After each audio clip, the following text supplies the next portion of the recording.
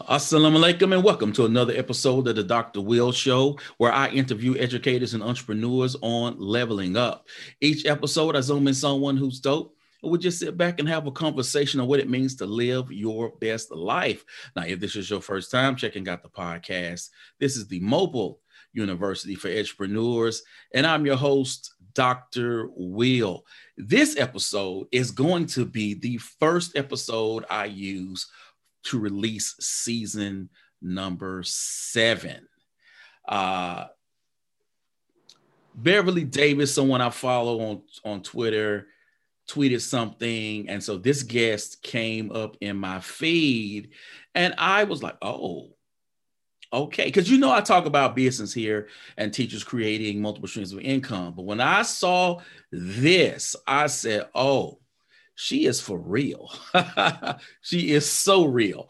And so, we connected on Twitter and I wanted to have her on to talk about the work she's doing with her business, her company, and ask her some other things that deal with success and purpose. So for those who'll be listening on Apple Podcasts, Google Podcasts, iHeartRadio, Simplecast, Stitcher, and Spotify, will you please introduce yourself, Lucia Bakulumpagi-Wamala? Wow, Dr. Will, thank you so much. It's like, you think about Twitter and censorship aside, how amazing. Like, we live in the best time in the world. I think everyone feels like the sky's falling. The world is awful. I'm like, guys, can we have some perspective and go back in history? This is the best time in history. How else when else could we have ever connected so easily? So, thank you so much for having me on. My name is Lucia. Most people call me Lucy. So whichever one, I'm good with either. And I'm just starting my company. Well, I started a while ago and trying to do some good in the world. And I'm looking forward to talking about it with you. Awesome. Thanks for, again, coming on the show. And then it's Wamala, people. Wamala, because I just messed it up. So I'm trying to do it. And I have this Southern tongue that I'm dealing with right now. So usually I ask people, what do they think they were doing when they were growing up? But I heard about your background. So I really want to ask you about sort of what excites you the most about being an entrepreneur. And when I think when I bring on people normally who come on the show who are entrepreneurs, no one talks about, oh, I created an energy company. So how and why renewable energy? I know it's so, I think people find it bizarre and random, and so do I. What excites me though, I get excited by hearing like other people's stories and other people's ideas. And, the listeners can't hear. Before we even hit record, I was like, Dr. Will, tell me about you. Like, that's what actually excites me. And it kind of ties into why we do energy, because it's the precursor to all development. And it's hard for us. You guys, you can hear my accent, and clearly, I'm Western. I grew up in Canada. And for us in North America, it's really hard to kind of wrap our brains around what I mean when I say that. But like, you can just kind of think whenever you have a freak storm, wherever you've been and the power's gone out and it's like, it's been pandemonium. It's crazy. Now imagine that every day, like you can't achieve your dreams or even start to think that far. Like if you want to talk like Maslow's hierarchy or whatever you want to talk, you can't get to the point of the exciting conversation I had with Dr. Will earlier, because it's like, you don't have electricity, your business won't run. And people talk about all these like sexy things like AI and all amazing stuff, but you need electricity. It's boring, it's not glamorous or anything. But when I was, thinking of how I could contribute to, people's lives back home where I'm from, it kind of just seemed like a no-brainer. In theory, actually doing it's a different conversation, but it just seemed like, if we don't have electricity, nothing is going to work. Well, not seem like, that's a fact. Awesome. So you are the founder of Bakulu Power. Yeah. How, and this is, because I want to, you to tell me about your company. Like, what do you do? And I've never even, like, I've heard of solar panels before. Everyone has heard of solar panels, but when you say we create mini grids because of X, Y, and Z that is involved, like, what did that come from? Well, okay, so first I'll start with what we do. We are essentially like project developers, but once the project's developed, we don't sell it. We keep the asset and we operate it. So I like to kind of liken it to condo developments. So I live in Toronto most of the time, and Toronto's just crazy, crazy condo. I don't know where, wherever people are listening, I hope they can apply it maybe to like building houses or, whatever kind of housing is in your neighborhood. So when you look at someone who's developing a condo, you have to get air rights where where the government will tell you how tall it can be. You have to figure out your sewage system. You have to get zoning permits, construction. That's all the work of a developer. So for us, it's like we have to do like environmental studies and socioeconomic studies and that kind of same development. And then we build primarily mini grids. So a mini grid, it's just like an electricity system, but for a certain area. So you probably are connected to a national grid and everybody pays, Dr. Will, like what company do you pay for? Well, not pay for, what company do you pay for electricity? It's probably state run, correct? I don't know if it's state run or a corporation, but yeah, we are a part of a grid. We have a power company that we pay every month. Yeah, so basically that's what we are. So we do all of the development, and then we generate, we distribute, and we sell electricity. And it can be a bit confusing, that's why I kind of was a bit long-winded story, because generally the developer is one company. So someone will develop the condo, and then you'll have, sucks that all my references would be like Toronto companies, but then you'd have somebody who, when you actually buy your condo or you're paying your rent, you sign the check to a different company. We're both.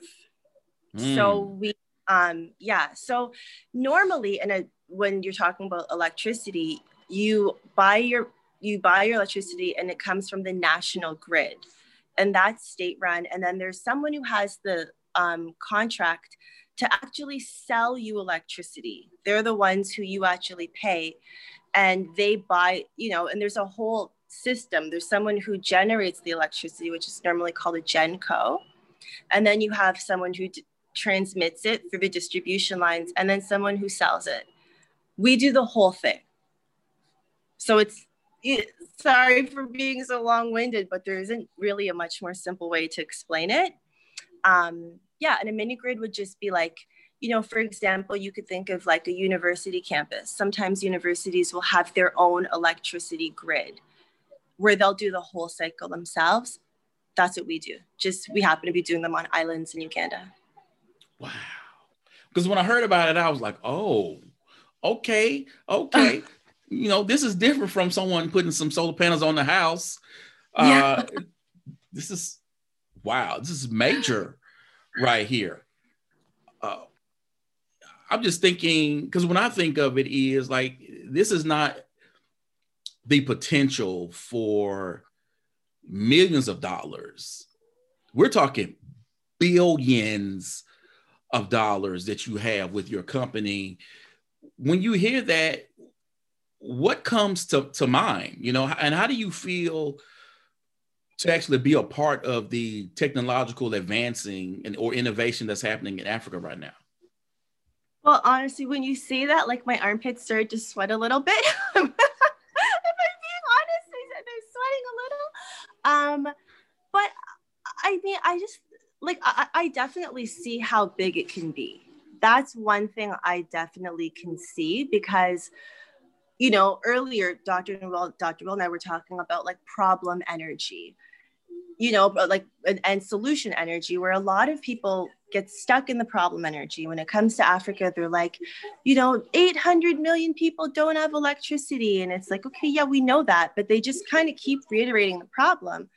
But I look at like a solution energy where I'm like, yeah, that's 800 million potential clients, customers who, you can scale this up and you can replicate the way we do our projects all over the continent. People need it. And then sometimes I remind people at the same token, I've been to Northern Canada, and there's not that many people who've really actually been to Northern Canada, and they need the same thing that we're doing in Uganda. So there's a lot of parts. Like, I'm sure you guys even have pockets in the US. Like, I mean, I know everybody loves to talk about Flint doesn't have clean water. People love that example, but I'm sure if you really talk to people in that industry, they tell you Flint's not the only place. It's been infamous. So these are problems that they're all over the world. And you can stay in the problem energy, or you can come into the solution energy and see, like, there's a huge need that needs to be met. And, fortunately, those things do come with financial gains, financial rewards. Yeah. I can't even dream of, millions astounds me. I'm an educator, so no one goes into my field thinking you're going to be driving a Maserati at some point in your life. So when I think of billions, that is generational wealth, and you actually work with your family in this company. Yeah. But creating a company where you can take your model and expand it across the continent, that's just really wow. I'm getting giddy right now. I'm getting so excited about the possibilities right here. Yeah, I think it's exciting. And I mean, it's not all lollipops and sunshine. I mean, it's a very scary thing. It's definitely scary, but sorry if you heard that. I was putting salt on French fries for my daughter. But it's definitely scary because, the same, like, that potential reward comes with a risk just as heavy. Mm-hmm. So, you dip into that excitement to kind of keep you going and wipe your tears at night as you can't sleep because you're worried about the world crashing down, your personal world crashing down on you. But that excitement is a huge motivating factor. So how did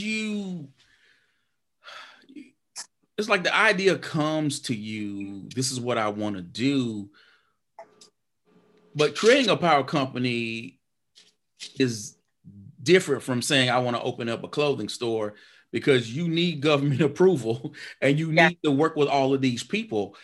Yes. How did you go about getting all of that sort of approved and get things operating? Well, I mean, I gotta say, it's not like a case closed situation. It's ongoing, and it is it's challenging. It's very, very, very challenging.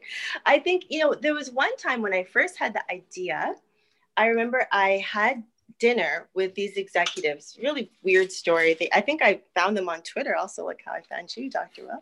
But they happened to be in town in Toronto from Portugal. This company's now gone bankrupt, actually. But anyways, and we had dinner, and they told me, they were an energy company, and they told me, they're like, if you knew how hard this was, you would never bother. They're like, the best thing that could ever happen to you is that you have no idea what you're doing, which sounds like a veiled insult, but it actually makes a lot of sense because it is really hard. And it's like, every day's a new day. It's not like I even knew. Sorry, I'm done putting salt. It's not like I even knew the path I had to take. It's like you have to have this probably a bit like delusional spirit of adventure, because I didn't know. You start with one thing and you're like, okay, well, how do I do it? How do I find someone who knows how to do it?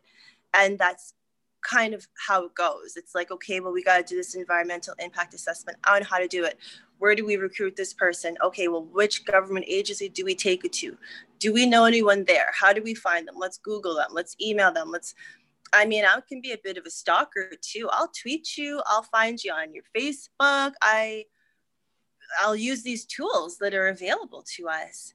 And, yeah, there's a lot of government things. I've been lucky because a lot of our destiny changed once I was named in Forbes.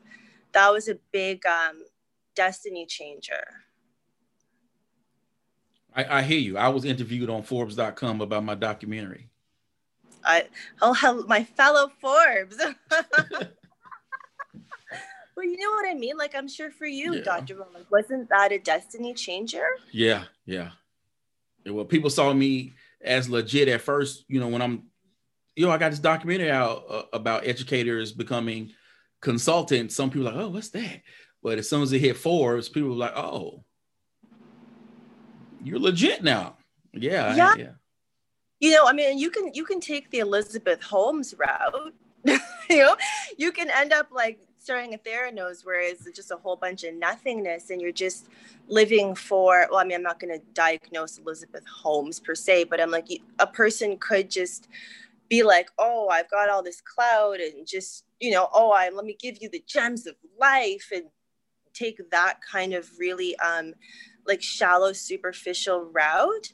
Or you could look at it the way I believe both of us did, and that, okay, what I'm trying to do is real, and let me use this credibility as a stepping stone and keep working harder and kind of prove everybody who even like took a chance on writing about me or you, prove them right and keep, acquiring building blocks.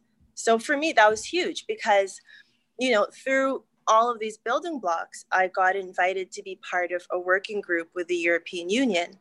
And I represented private sector for Africa. And the European Union they were trying to find, I mean, they still are, but they were trying to find new ways to invest in energy projects in Africa.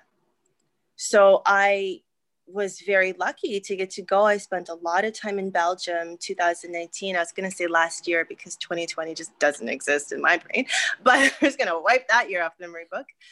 But I spent a lot of time in Belgium, and other people on the working group were from developmental finance institutions, DFIs, within the European Union. So even that kind of helped me to start to learn about government and kind of get in those rooms. And I do have a degree in public administration. So I studied government too. So it's kind of, it's one of those things where, and please cut me off, I talk a lot. I'm here like just going off on a tangent, but I think a lot of times we feel like, we can look at other people's stories and think they just like drew up this brilliant master plan and it all went according to a plan. But sometimes you can just have a slight destiny changing moment that can lead you towards something. And it's only, when you can sit back and, do a little reflection that you're like, oh, snap. All this stuff led me to this place. It's not that I was just bestowed with this unique knowledge. It's really a series of like small things. Now, I don't want to sound corny, but it is. Yeah. So here in the United States, we have areas, even in my own state, where people live a certain distance out where they don't have access to Comcast internet because in terms of infrastructure, the cables haven't been put down, right? And it happens in certain places, even in major cities where certain neighborhoods don't have access to certain internet because, again, the infrastructure isn't there. What is it like building what you're doing when infrastructure that we in, let's say, Western world take for granted because we don't think about it, we just wake up and it's there and it's been there, when it's not, and you're in an area where it's not there and you're trying to build something to create an infrastructure there that hasn't been, what is that like? It's hard. And it's like, I love the way you even illustrated that question, because I think you humanized it, and it's, I like how you humanized it. And it's like, a lot of areas in the world have these things, and it might not be as maybe dramatic as it is, you know, in parts of Uganda, but it's essentially the same thing. So it's very challenging. And a big challenge is that a lot of people don't quite get it. Like, I mean, I'm going to just play that snippet of what you said for people, and I'll be like, do you understand? It's hard. But no, I mean, I'll just give you an example. Like when we were, before we even did like our financial model, when we were trying to see if, you know, this was a project that's even worth our time, we had to do a huge socioeconomic study and knock on every door on these 3 islands. And it was, I mean, besides not even knowing how to write a questionnaire like that, that was a huge undertaking. We realized, like, hey, are we going to jump on a boat across, like, you know, across Lake Victoria with like stacks of paper? Like, that doesn't make sense. So then I'm like, hey guys, like, this is just ridiculous. And we're supposed to be like so-called environmentalists. Like, this is stupid. So it's like, okay, we'll do a slick one on the phone online. And then it's like, yeah, Lucy, you're not in Toronto. There's no electricity where we're going. And there's, you know, the internet's not like, there's a lot of issues. So we had to find, we found a service, a system where we could do it. Like the survey was offline, and then it would record everything. And then at night you would turn on, like, we rewind it even a bit. We set up our own little solar system for where we were staying, like a very, very small one, and got a MiFi, like a little router. So we would do all the work, and then at night, turn on the like, you know, plug in our own little system, turn on the MiFi, upload the results, turn it off, rinse and repeat. So yeah, there's a lot of issues like that. And even when it comes to like constructing, there aren't docks on a lot of these islands. You'll see people, there'll be someone at the shore, I guess you call it, in like gum boots, like rain boots, and they'll physically carry you off the boat on, like, so there's like there's challenge on challenge on challenge on challenge. And it's like, I mean, I used to have days where I'm like, yeah, I'm just look for a job. Like, I can't do this. I'm gonna look for another job. This is ridiculous. But then when you kind of shift out of that problem energy into the solution energy, you're like, well, this is really meaningful. And if we can overcome these things, we can absolutely replicate other places, because I can't imagine somewhere being more challenging than this. Yeah, but we need you. We need you doing that work, and we need other Black people owning it, owning the IP, owning the company, hiring and supporting, you know, other Africans, because I hope people know that Africa is the richest continent on earth. But speak it. You know what I'm saying? I hope people know that. But what has happened over the years, you know, since colonialism, too many others and outsiders have benefited from those riches and not Black folk. Because for me, when you tell me that the internet isn't widespread in Africa, and when I say internet, I'm not talking about, you know, mobile devices, because we know mobile devices are huge over there, yeah. But internet as we in the West think of in your house, because or in a workplace or a building, because again, the infrastructure, the cabling, all of that stuff has been done. And you say to yourself, wow, this is a continent that is all Black for them. I mean, I know other people out there, but Black, run by Black folks. And what hurts me sometimes is like, why hasn't Africa been more developed when it's us? And I understand we have our issues. I understand certain countries, again, are, you know, they're paying France and other stuff right now. By the way, stop paying France. We could speak on that. You know, government of France has been nice to me, but even they can't deny just facts. I'm not hating Macron, but we can't deny facts. You know, and that's one of those things to where I'm like, even in America, when I speak to what I do on this podcast, and people say, well, this is about white supremacy and this is this.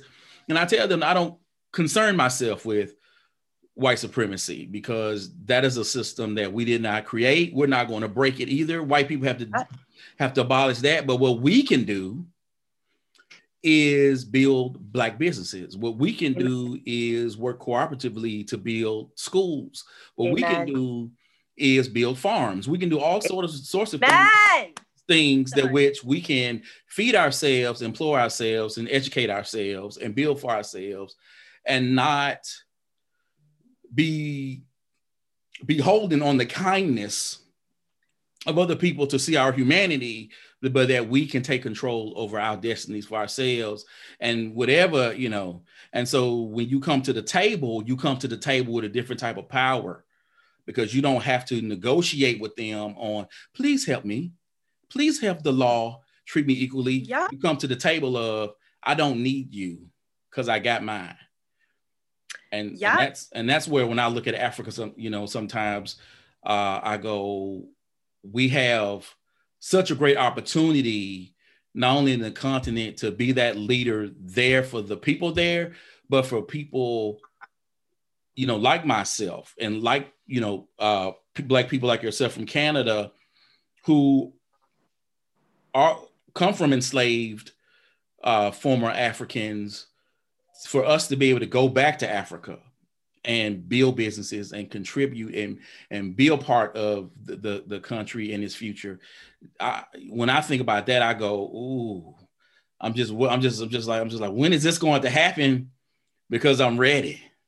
Yeah, but you know what I think it is? It's like, I don't know. Sometimes I'm like, maybe we need like a matchmaking service or something. I don't know, because I know so many dope people who do dope things. And it's like all over the world. I know dope people in France. I know dope people in Morocco, dope people in the US. It's like, it's almost like we have to learn like discernment in a bit, because sometimes the people who we see on the TV every day, who are the loudest, who are like, I'm boss, they're kind of the ones who aren't doing anything. Unfortunately, many times the people who really like are doing something are so busy doing it, they're not talking about it. So then you can get discouraged when you meet just this kind of like phony pretender middleman kind of person. And it's like a real shame. Like, I mean, one of the best pieces of advice I ever got was from my uncle, his father to one of my goddaughters. And it was when I was just starting. I had all these ideas of what I wanted to do in Uganda. And he told me, he's from Togo. And he told me, he's like, you have to learn discernment. He says, especially when we're talking about Africa. In Africa, you can have a president, a prime minister, a deputy prime minister, a second deputy, literally a third deputy. You can have a cabinet with 70 portfolios. So everyone's a minister. And then there's the deputy minister. So it can be very difficult to know who really even has the power, and there's such a huge power distance in Africa. There's not really middle class, so it's can be confusing. And when you come from the West, like I was born in Kenya and my parents are Ugandan and everything. I was a refugee. So I was born during the war. So I grew up in Canada. So when you're like me, you grow up here, you look and you're like, no, well, that's the minister of, national defense or whatever. So your logic tells you, okay, that's the person, but it's a bit confusing in Africa. And he said, you need to learn kind of quickly who says they have the power to help you, but really doesn't. Who has the power to help you, but really won't. He's like, but sometimes there's someone who has the power and will help you, and that's a destiny changer. And I think when it comes to us wanting to just collaborate with other people, we have to kind of start to learn, okay, who's someone who's serious, who's doing some real dope shit, for real, and then focus on that, because you get burned a lot. Everybody will, no matter what you do.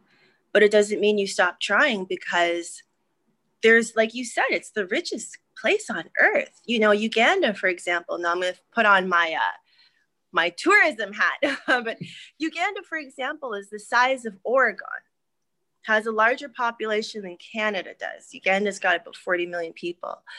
It is said that if Uganda were commercially farmed, it could feed the entire continent of Africa. It is that fertile.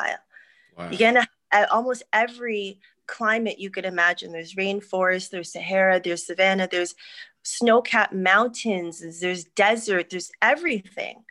You know, and then, I mean, obviously we all know, not we all know, let me not say obviously, that's not a fair thing to say. There's a lot of things that other people obviously know that I don't know. But many of us know about the Democratic Republic of Congo. We know, a lot of us know that that's where a lot of minerals are. So there's that. And then there's just even the resource of people. You know, we're starting to see more and more reports, it's becoming more of a common knowledge that Africa is going to have the largest population in the world very soon, the youngest population in the world. Uganda is the second youngest country in the world. Niger is the youngest, but the difference is like negligible. It's very, very minor. So when you look at all of these things, it's like there's so much there. And I just kind of hate how we end up, you know, here in the West fighting about like the dumbest stuff. Yeah, I'm like we're all so much more alike than we are different. And I don't care if you, for me, I have partnered, we're building a school right now with an organization from France. It's a French woman who's doing it. She's white. Am I going to say, no, you're not Black, kick rocks? No, I don't care who you are. If you want to contribute, you want to get your hands dirty in an ethical way, but you know, you want to contribute something, then let's do it. I hear you. W.E.B. Du Bois used to talk about the talented 10th. And I think we may need to start that as Black people, get our talented 10th together across the world with the continent and start to build something that is powerful and something that we can all, you know, benefit from. I'm just at a point to where I'm just not amused by, you know, what's happening. You know, like when we had our issues, you know, a few months ago, and people they weren't issues, but, you know, Black people being murdered and then people were marching, right? Yeah. And I was like, stop marching. We've been marching forever and they don't solve anything. Black people got a chance to ride the bus, to sit anywhere they wanted to sit, not because Miss Rosa Parks, bless her, refused to give up the seat. That was like a catalyst, but Black people stopped riding the bus. They walked, they carpooled, they didn't ride the bus for over a year. They lost all of that money. And suddenly the racism kind of went away. And this is where I say, don't march, use your buying power. Amen. To stop buying from companies that don't see our humanity. And on top of that, we need to start to build our own. Amen. Where you don't have to deal with a Facebook. You got some brother or sister has created another social platform that we can all gather and build on. Amen. You know, I think like, I don't know, sometimes I think, and I'm like, you know, I'm really becoming an old head, you know, like I have a goddaughter who's 16 and her sister is not technically my goddaughter, but she is, whatever, she's 15. And I listen to them and I'm like, man, I really am getting old, because there's certain things that I'm like, sometimes I feel, I'm like, are we going in circles here? We all know economic empowerment is the name of the game. We know that. We don't have to sit and guess. We can look at other cultures, other societies, like that's what it is. So I'm like, it's frustrating to me when we have this culture where on one hand, everybody wants to be a boss and we denigrate people who work 9 to 5s, which is ridiculous, because if you even have the stomach for entrepreneurship and you have the stamina, you have the ability to maintain, which I think is the largest determining factor of success. You have the ability to maintain. You're going to need people to work for you. Mm-hmm. And you're going to need people who are going to buy from you. And both of those groups will have 9 to 5. So I think that's rubbish. So we have on one hand, this boss, BITCH, whatever culture. And then on the flip side, it's like people are haters, where it's like, oh, Master P, those manatis are whack. Ew. And I'm like, we're hating on Master P? Like, are you guys smoking crack? This guy comes up and is like, you eat these instant noodles anyways. You eat this rice anyways. Why don't you buy it from me? I'm buying my communities. You know me. And everyone's hating. So I'm like, how is it that you want to be a boss, but then you don't want to support people who are like actually established and can help you and put you on and can give a real multiplier effect? How are these two things happening? But you want to go march. And I'm not disrespecting marching. It's like, we need all of the above. It's like I did an interview with this German media maybe a couple of weeks ago. And I was saying, I'm like, it's not that I hate activists. That's a part of the equation. But we can't all throw up a hashtag and then just wait for Elon Musk to solve our problems. And then complain when Elon is said to be the richest man on earth. Well, like, I don't know what you guys want. It's confusing. And then I'm like, at the end of the day, we still have problems. And I'm like, no, we got to get out of this problem energy and support people, support each other. I don't want to sound corny. And you can even hear, like, I'm getting riled up, I'm getting irritated.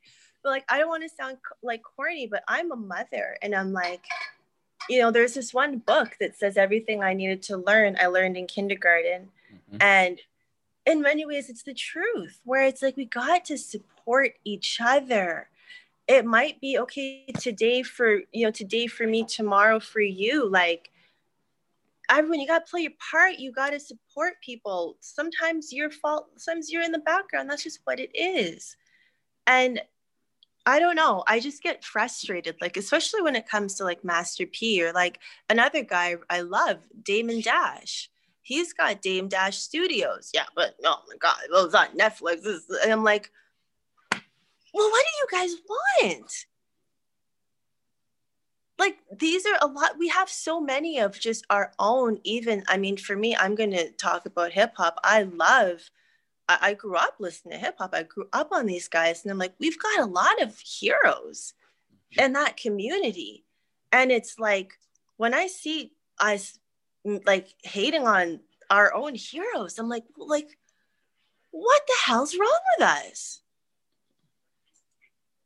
Yeah, we got to get out of their Kool-Aid is better than ours. We have to shake that the colonial masters,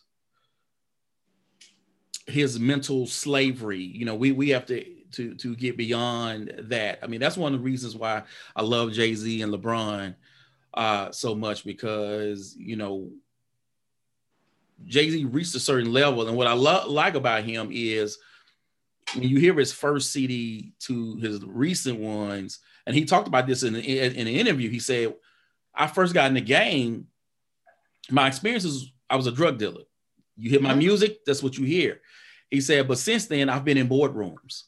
I've traveled the world. I've done business. So all of that has impacted who I am as a person. And you see it reflected in my music. And the fact that, he understood ownership and what ownership meant and what it continues to mean, and how he has made his moves in the background and has done his investments and created his own companies and all these things.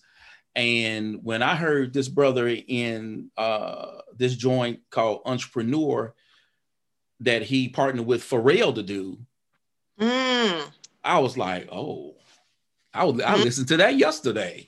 And he was like, when you listen to the Hulu, go buy yourself, a couple of FUBUs. He was like, make sure that you are investing in your own and that we own our stuff. Because white people have always let us sing and dance, but they owned everything else. right? So we can sing, but they own the recording. You know what I'm saying? They own the record company. And it is time for us to own our intellectual property, to own what we create, so that we actually economically benefit from it and not someone else. That's the thing. It's like there's just so many examples where it's like, I know people love to hate Kanye, but you clearly don't hate him because you love to talk about him. If you really hated him, you wouldn't talk about him. But when Kanye says, he's like, listen, like, look at what I've done for Adidas and I'm doing this for Gap. Why am I not on the board of Gap? You can call him crazy, even though it's that crazy that made the music you loved, but that makes sense. You know, what he's saying really makes a lot of sense. Or when he says, why can't I have my master's? I have the money. I'll pay you. It's like, stop looking at the way someone can be demonized. And sometimes people do deserve, everyone deserves scrutiny. I'm not saying that. But there's a lot of things that these guys who they gave us all this amazing music to party to, they're smart guys. Mm-hmm. And we can look at it. And I use them to illustrate a lot. I kind of joke with people. I'm like, if you work with us, I'm just going to give you like 10 Jay-Z albums and you'll understand me a lot more. Because I'll pull out a Hope quote. Like you'll just start laughing. I just have in my back pocket all the time. But I use those guys as examples because I grew up with them. I respect them. They motivate me. You can take whatever industry you love, if it's whatever it is, if you know a lot about scientists or you know about whatever, you just grab your favorite role model. And it's like, there's a lot of things we can learn. And a lot of it just comes down to like supporting each other. Like Dr. Will, I know you said to call you Will, but I don't know. I just like calling you Dr. Will. But it's like, when you reached out to me, it was like, I think it's amazing. Like the power of conversation it's such a strong thing. You just never know what someone else can say to you that'll spark an idea. And I have millions of examples of that. I never know who who might help me or who's listening or who I know. And I think we just need to get back to that. Like we don't try and flex on everybody and don't try and stunt, and you're not always the teacher. And I know people love Clubhouse and stuff, but I'm like, now everybody thinks they're a freaking public speaker and has gems to drop. Like, oh my God. Hey, I'm not on it. We've been talking about entrepreneurship, and I'm all about that entrepreneurial mindset. Even as an educator, because I'm all about my side hustle. What have you learned about entrepreneurship? Like, what has it taught you about life, and what has been the greatest lesson you've learned so far? I mean, I think at the risk of sounding like a broken record, but it's just relationships. That's like the biggest thing to me. I have had a severe insecurity about not being an engineer. And I was so insecure about it. Oh my God, but I'm not technical, but they're going to expect me to do this. And my brother, who's just like an angel, may God bless him, he would tell me, he's like, Lucy, but for your role, you probably are better off not being an engineer, and he's like, even when it comes to finance, he's like, Lucy, nobody is born with the gift of finance. You learn it. So you can learn it. And then you find people who can fill those knowledge gaps you don't have. And the ability to do that is relationships. It's just everything. I mean, I'm lucky in a lot of ways because I'm the youngest of 6 children. So, and I'm African. So, I grew up in a house when if the phone rang, you're on the phone and that caller ID comes through and the person on the other line is calling for somebody older than you, you have to get off the phone. You respect your elders where I come from. So I'm the youngest, so I always had to get off the phone, like that's, the oldest person in the room chose what you're watching on TV. Like there was always kind of that level of, a bit of deference. like even in my culture, I'm from a tribe called Baganda. So I'd be called a Muganda. M is singular. So Baganda people, women, we kneel to greet people older than us. It's a very not subservient. It's a very, very like respectful culture. So I've always had to learn how to deal with different people, you know, all different temperaments, different kinds of people. And I think it helped me in life, you know, learn how to just communicate and try and understand other people. And I think that's the biggest lesson I've learned, where I can even look at a situation like we're in right now, where yes, you asked to interview me, but there's huge benefit in me learning about you. So that for me is the biggest lesson, you know, just treat people, again, it sounds corny and stuff, but it's like, try and treat people well, try and look at things that, you know, a win-win mind frame, like, you know, it's not only me taking from you, I'm taking from everyone. Like, what can I offer someone else? What can I contribute to what you're doing? That's the biggest thing I've learned. You know, not like this. I didn't grow up, you know, a lot of people have these stories like, oh, I grew up and I was selling lemonade. Like, I don't have one of those stories. Though as a mother, as I learned, I'm trying to teach these things to my daughter. Like, my daughter loved making slime. So 2 years ago, was it 2 years? Yeah, 2 years ago, she was selling her slime on Etsy. And she would even look at like the back end of things, you know, or even right now as her school's she's not able to go in person. I was just talking to her about, you know, she could have her own class on Outschool where she teaches kids how to make slime because she knows how to do it so well. So I think like the kind of more entrepreneurial lessons come out in my motherhood with my daughter. Mm. But for me, it's just about relationships. Mm. You know, and not like, sorry to cut you off, my last little bit to my tangent is like, a lot of people talk about like networking. I don't know how to network in that sense of like selling myself and here's my card and me. It's more like, I'm just always feel very fortunate if I go somewhere, I'm at a conference or I speak and I can connect with someone just on a human level and we can actually form a friendship and really look at things in the long run and try and find how we can support each other's own projects and dreams or whatever. Like, if you look on my WhatsApp, I got pictures of everyone's kids. You could be like a minister in the government in like Egypt.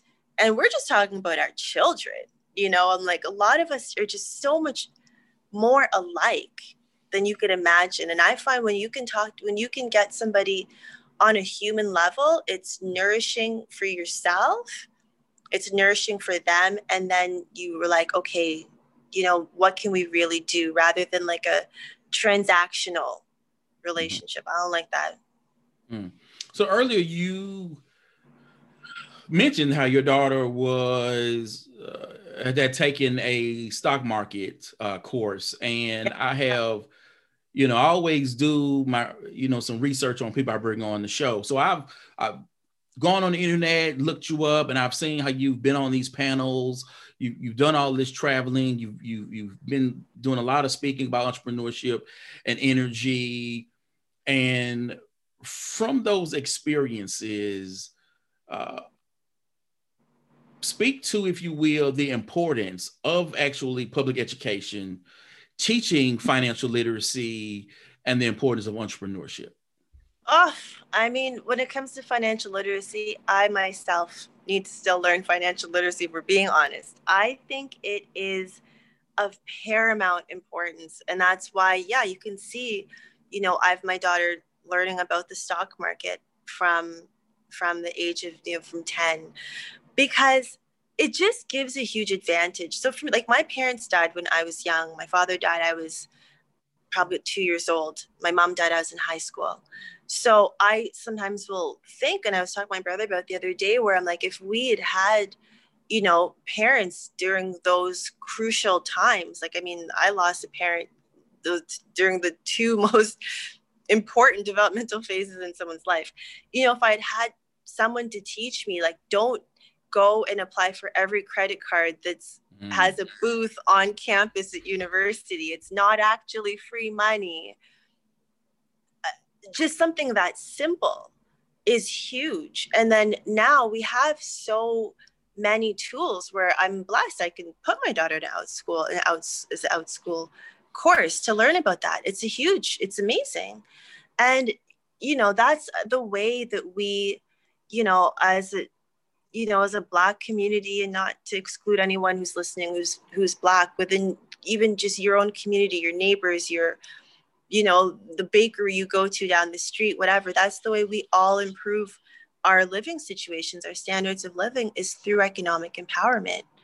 And a lot of these things, they're not like ancient secrets. Some people are given a better hand in life. That's a fact. But there's a lot that we can do with our hand. So I think it's the most important. Then you can, the dream is to get to a place of, at least some kind of financial freedom, to where, you can start to do, passion projects, and you can be more available to your family. You can be more available to your kids. They'll get a better version of you. So if we have any financial literacy teachers, holler at me, because I'm a student too. Yes, ma'am. So before we go, what is your call to action for those educators who they're seeing small growth in their side hustles, right? Their things aren't happening as quickly as they expected. They're not seeing the consistency in the coin, right? So they may see $2,000 in August, and maybe they don't see any money for another couple of months. What do you say to them to encourage them to keep moving, to keep going, and not to give up? I'm just going to say what I say to myself, because it's the same stuff I say to myself. Sometimes I think just accepting that it is a kind of a roller coaster. Like, it's just kind of, some things you got to charge it to the game. Like, there will just be some moments where you feel like nothing's moving. You'll feel like you messed up. And a lot of times you did mess up. And that's just part of the game, to develop a bit of a toughness, a resilience. And I think a way to do that is to be honest with yourself and be honest with other people, because there's a lot of us out there. There's a lot of people like you and I who are, we're trying to do stuff, and we're beyond trying, we're doing, and we can share a lot of things. We can commiserate on things. And I think sometimes, some people, we can get prideful, and then you're carrying the burden all on your own. Whereas if you were just like, you had someone you trust, you confide in, you respect, and you share what you're going through, they'll be like, oh man, well, I felt like that last month, and maybe offer a solution to something. I think, again, there's just, the power is in communicating. It's in relationships, and you just have, just keep going. And then sometimes part of being honest with yourself is saying, I'm going to stop. Sometimes that's just what it has to be. And it's something we all feel. Like, I personally I like podcasts, I like interviews. And I have, people that I respect, and I like to listen to them speak. And I like to listen, like, I'm a fan of Elon Musk. Elon tweeted recently how he was trying to get an investment from Apple, and they frowned on him. And this is Elon Musk. This is a guy who built PayPal, a guy who built, like, how can you frown on Elon Musk? It's crazy. And then you can see that's the game. You got to charge it to the game. And if you can sit back, you're like, okay, Elon has his things. Why am I going to beat myself up? Everybody has their things. It's just part of it. And then you can, in some really sick, twisted way, start to enjoy it. You can, in a really bizarre way, start to enjoy it. Just accept it for that just kind of beautiful, ugly, messy, emotional journey that it is. And you have a lot of fun, meet a lot of people, make a lot of friends along the way. Awesome. Thank you, Lucia, for coming on the show. Thank you. I hope, oh my God, it was so fun. I feel like I could just chit chat with you. Where do you live? I am in Mississippi. Oh my, I've never been to Mississippi. Once the airplane, like once we can travel again and it's not super crazy, I'm coming to Mississippi because I would love to just like sit down and buy you dinner and really like just get to talking. Awesome. That'll be great. It's a great state. I try to tell people, come on, because the housing prices are ridiculous. I mean, we have some, if you want to spend, 500,000 or whatever, you have that. But, we bought a 4-bedroom, 2-bathroom house for $92,000. Excuse me? I nearly. Yeah. What? 92. Yeah. Now, I mean, there was some, cosmetic stuff we had to do, like painting and, whatever. But yeah, I mean, the house, it's not, 92. Wow. But one thing that I promise this is my last thing. I talk a lot. One thing I think that's interesting is I think we're going to see a lot of people really start to consider states or, Canada provinces and places that they didn't, and start to see like, I'm trying to live this, fast life in New York or whatever, but there might be someone who heard that and is like, oh, snap. I can get some freedom and get some of these bills off my back in Mississippi and be able to make some different kind of moves. Like that is wild. In Toronto, I mean, I feel like your average, even just a condo in Toronto is like 600,000 or 700,000. Like it's insane. Wow. Yeah, it's pretty crazy. But anywho, thank you so much for having me. I've really enjoyed our conversation. You can see I don't want to hang up.